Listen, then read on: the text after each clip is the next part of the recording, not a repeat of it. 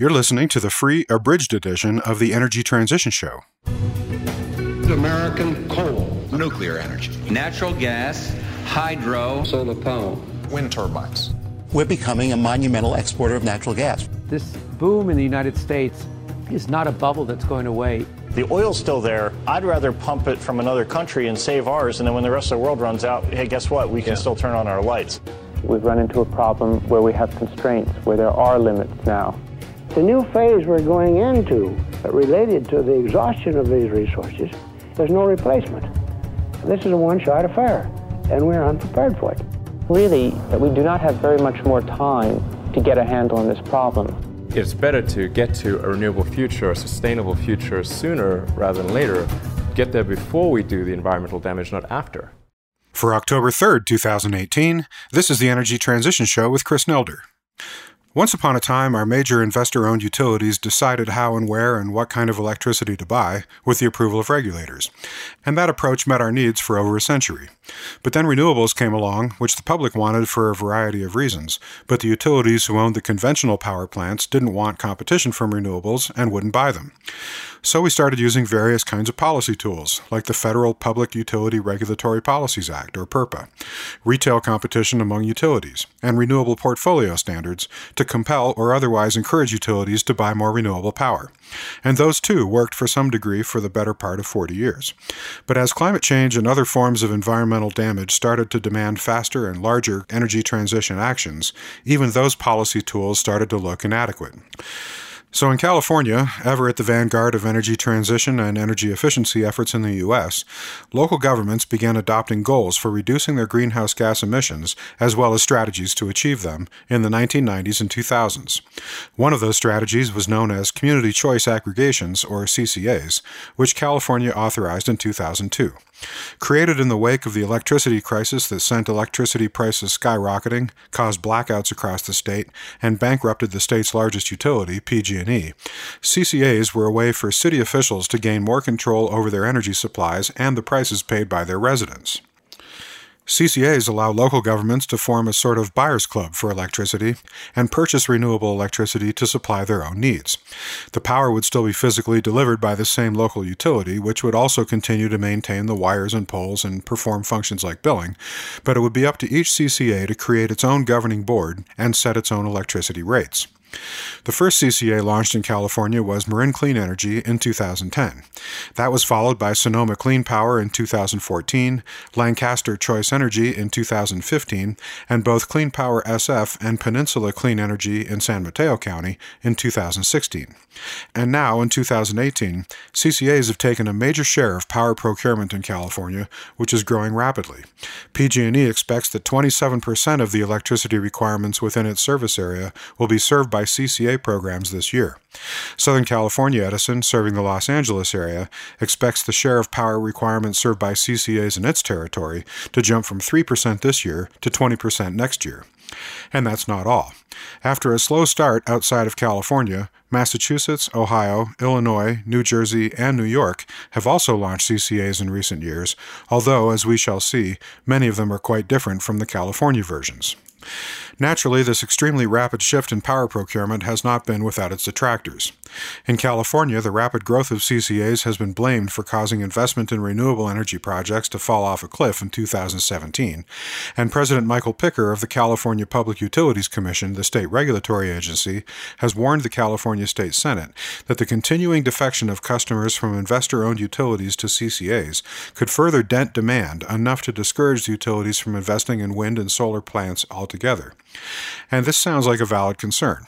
According to the American Wind Energy Association, no new wind power plants were completed in California in the first half of this year. And according to the Solar Energy Industries Association, solar installations in the state dropped from 700 megawatts to 507 megawatts year over year in the first quarter of this year. But is that the whole story, or is there more to it? And what does the future of CCAs look like? Today's guest brings an expert view on these questions, having been closely involved in the development of California's community choice aggregation market since its launch 8 years ago. Samuel Golding is the president of Community Choice Partners and is a technical consultant and political organizer who was previously the managing director of Local Power, Inc., the consultancy which created Community Choice. He knows the ins and outs of all these issues well and offers a fresh view on them that you may not have seen in most of the press coverage on CCAs. Then in the news segment of this episode, we'll talk about California's expanded program to deploy more storage on customer premises to address its increasingly problematic duck curve. We'll mark an important tipping point in European power markets, thanks to the carbon pricing increases we discussed in episode 76. We'll consider a potentially very significant boost to Europe's solar market, and we'll note an increase in Europe's official renewable target. But first, our conversation with Samuel Golding, recorded August 25th, 2018. So let's bring him into the conversation now. Welcome, Samuel, to the Energy Transition Show. Thanks for having me, Chris. Maybe we should start with a bit of background on you. You're a technical consultant who's been working with various agencies and municipalities for the past 8 years to help them understand what CCAs can do for them, with a particular focus on California, where CCAs have been growing rapidly. So how did you wind up in this particular niche? Well, I'm a political economist by training, and I also studied people power revolutions. I've been an energy consultant for a decade. Initially, I was at KEMA, which is now DNVGL, and I was focused on distributed energy analytics and utility of the future issues. I then became aware of community choice through my political organizing work, and this was back in 2010 when Pacific Gas and Electric spent $50 million on a ballot initiative to try and make community choice and, more broadly, public power in California practically unworkable. And so at that time, I helped form the campaign that defeated that ballot proposition. And after that, I jumped to become the managing director of the consultancy that created community choice originally, Local Power, before branching out on my own independently. So over that period of time, I've been on the Sierra Club's Energy and Climate Committee for California, provide a lot of technical advice on community choice and distributed energy issues to a variety of environmental and social justice nonprofits. But I've also provided technical advisory services to the California Energy Commission, a few operational community choice agencies such as Sonoma Clean Power and East Bay Community Energy, and a variety of public utilities, and some of the largest municipal governments in California that are investigating community choice, such as the City of San Diego, the San Francisco PUC, Long Beach Energy, and the County of Los Angeles. And I've also had clients in labor and various social and environmental justice nonprofits throughout the state. Yeah, that's interesting that you were part of that effort to defeat PG&E's bill, which was designed to kill the business case for CCAs. I remember that well because the first CCA launched in the U.S. was Marin Clean Energy in California back in 2010, which was coincident with that effort by PG&E. And I actually played a very small role in helping to launch Marin Clean Energy, and so I remember all that pretty well. And although CCAs are now spreading all over the country, California has remained at the vanguard of CCA formation in the U.S. There are now 16 CCAs across 18 counties in California, and they currently provide about 12% of the state's electricity. By the middle of next year, they're expected to serve 40% of utility customers in California, which is really a very significant share. So why are CCAs catching on like this in California? Yeah. Well, what we've seen in California has been kind of a gradual progression of agency formation over the last 8 years or so, with Marin launching in 2010, as you mentioned, and then Sonoma, Lancaster in 2014, 2015, and then 2 more agencies in 2016, and 3 or 4 more in 2017, and then this last year, a fairly rapid expansion. And we're on track to serve 30 to 40% of the utilities load by the middle of next year. Okay. Within those agencies, we've got 160 governments represented on all of the boards, and they have probably 170 government staff at this point. So we're seeing a lot of talent from renewable developers, distributed energy firms, data analytics companies, and even the investor-owned utilities joining these new agencies to help accelerate and evolve how California's community choice agencies operate. I think there's been a feedback loop there where, as we've standardized our practices and really figured things out, more and more governments are comfortable with joining this movement and launching their own agencies. That makes sense. So similar to electric vehicles and to a lot of these other sort of newfangled things in energy transition, it takes a while for people to kind of watch and wait and see how the early adopters fare, and then they become emboldened to try it themselves. Something like that? Sure. Yeah, okay. So is there something qualitatively different about the way that agencies are structured in California as opposed to other states? Yes. In practice, what community choice means varies pretty widely depending on where you are in the country. So the first community choice legislation was passed in Massachusetts in 1997, then it spread to Rhode Island, Ohio, Illinois, California in 2002, and then most recently New York and New Jersey in the past couple of years. Leaving aside the range of regulatory frameworks and market conditions that impact community choice agencies, at a more fundamental level, they differ because they've been designed to achieve different goals. So in most of the country, local governments have pursued community choice in an attempt to lower energy costs for their communities. And in some places, not very often, they've also tried to source power from less polluting sources. And that's a relatively straightforward goal. If you're a government, you essentially go to the market with a broker and you hire a retailer, an energy service company, to run your aggregation and provide power at a certain price point for a fixed period of time. And so there are plenty of energy supply companies that will bid to serve that form of community choice. But that's inherently a short-term agreement because the community choice customer base has the right to leave the program, and there's a limit to how far out energy suppliers are willing to lock in prices. Engaging in longer-term planning, for example, isn't really the business of an energy retailer. It's all short-term. So as a consequence, kind of fairly superficial programs, and they can be short-term if the market conditions change over the course of that initial procurement contract. That form of community choice, and there's probably 1,000 of them around the country, they don't affect what type of power plants get built. That's all taken care of separately through mechanisms overseen by the state or the federal agencies involved. California is very different. Our agencies have been designed to assume control of long-term power planning, not just short-term contracts or portfolio management.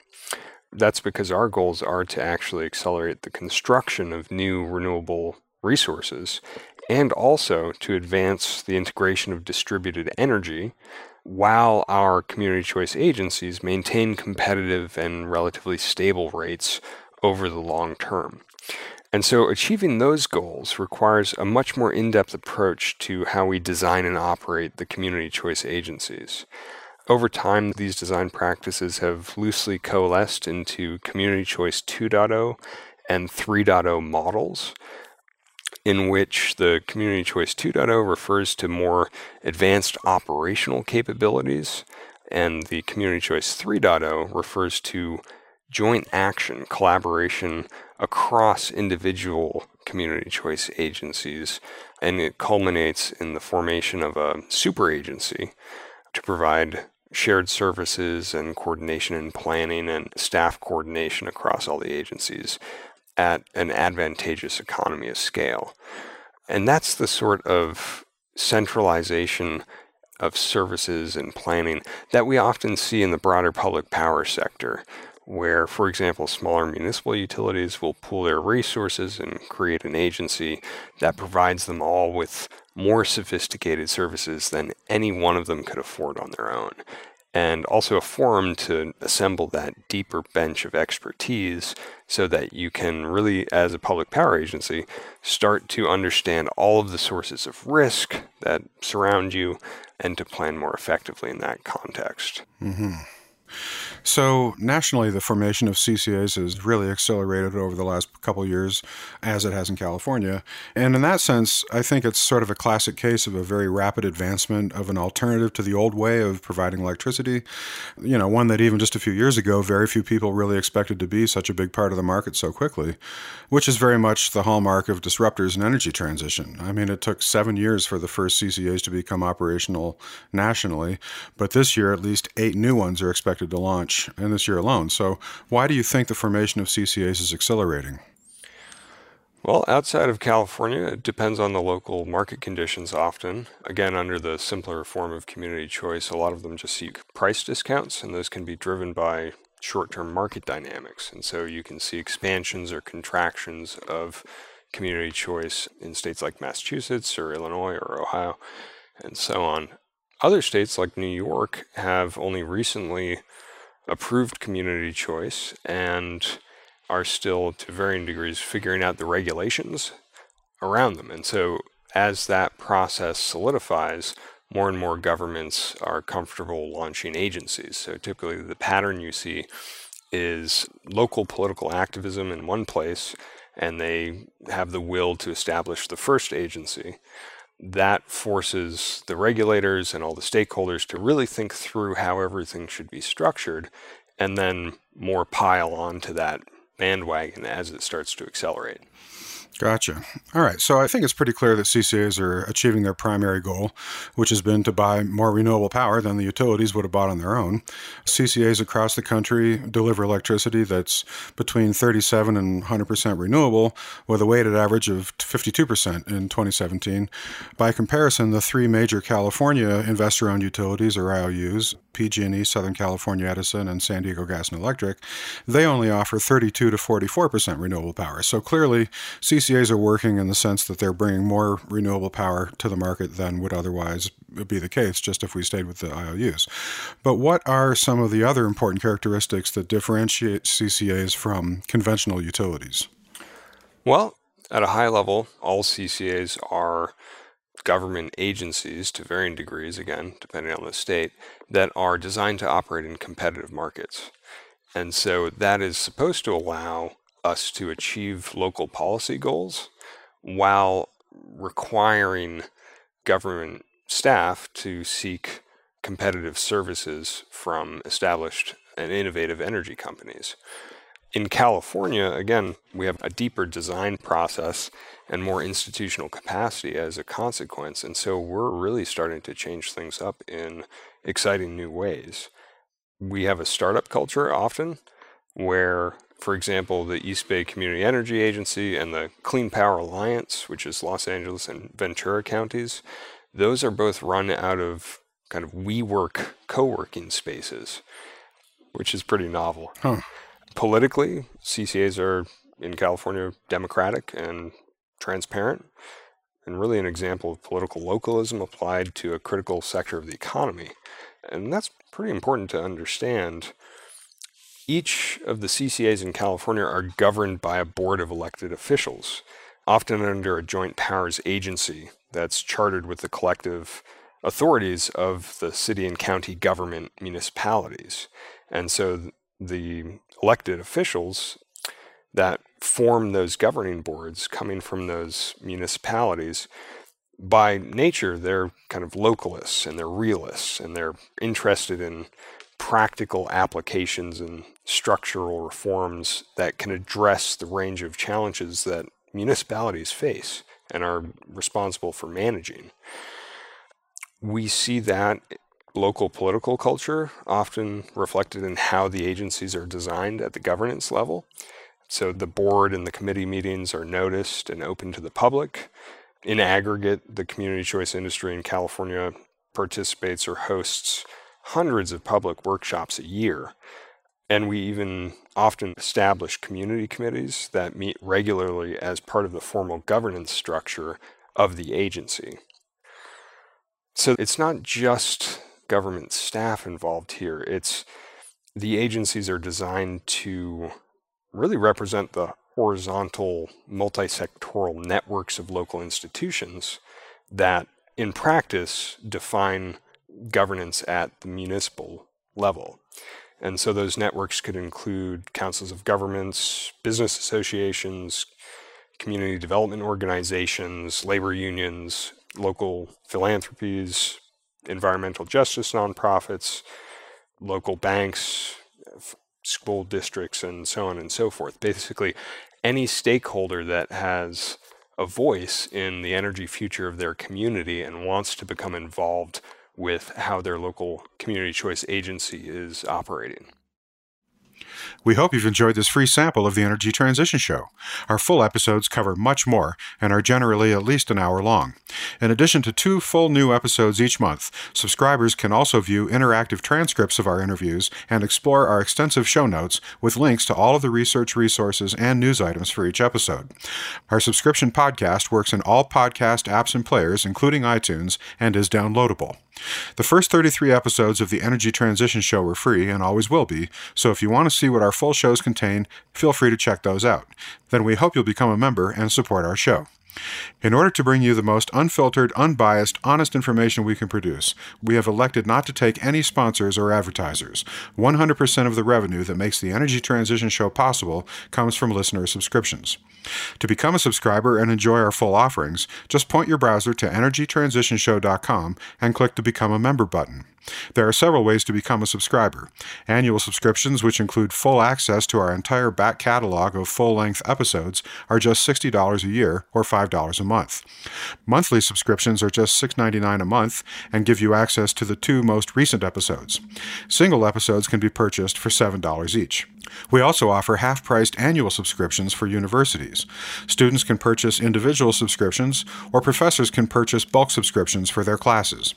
Numerous educators now use the Energy Transition Show as coursework, and their testimonials are available on request. And finally, we offer site licenses with group discounts on annual subscriptions for all members of institutions, such as corporations, nonprofits, and universities. So join us today and support our ad-free, hormone-free, organic, handcrafted, artisanal podcast featuring high-quality, cutting-edge interviews and news about the most important story of our time, energy transition. And now a quick look at some recent news items. Item 1. The California Senate has passed a bill that will extend the state's program for behind-the-meter storage, known as the Self-Generation Incentive Program, or SGIP, by nearly 3 gigawatts. The SGIP program was due to expire at the end of 2019 and will now be extended by 5 years with funding to $800 million. Advocates say the program is needed to support the continued growth of the solar market because additional solar at this point will only exacerbate the state's duck curve without more storage to absorb excess solar production in the middle of the day and then use it as solar production falls off around sundown. The bill was previously approved by the State Assembly and now heads to the governor's desk. Item 2. The rising price of carbon emissions allowances in Europe's emissions trading system, which we discussed at length with Mark Lewis in episode 76, is already tilting the balance of electricity generation. Well, that's it for this episode of the Energy Transition Show. Thanks for listening. You can find our show archive and give us feedback and suggestions at energytransitionshow.com and follow us on Twitter @TransitionShow. Our theme music was by Mike Sugar and Mark Burnfield, who you can find online at MikeSugarMusic.com. The Energy Transition Show is a production of the XE Network.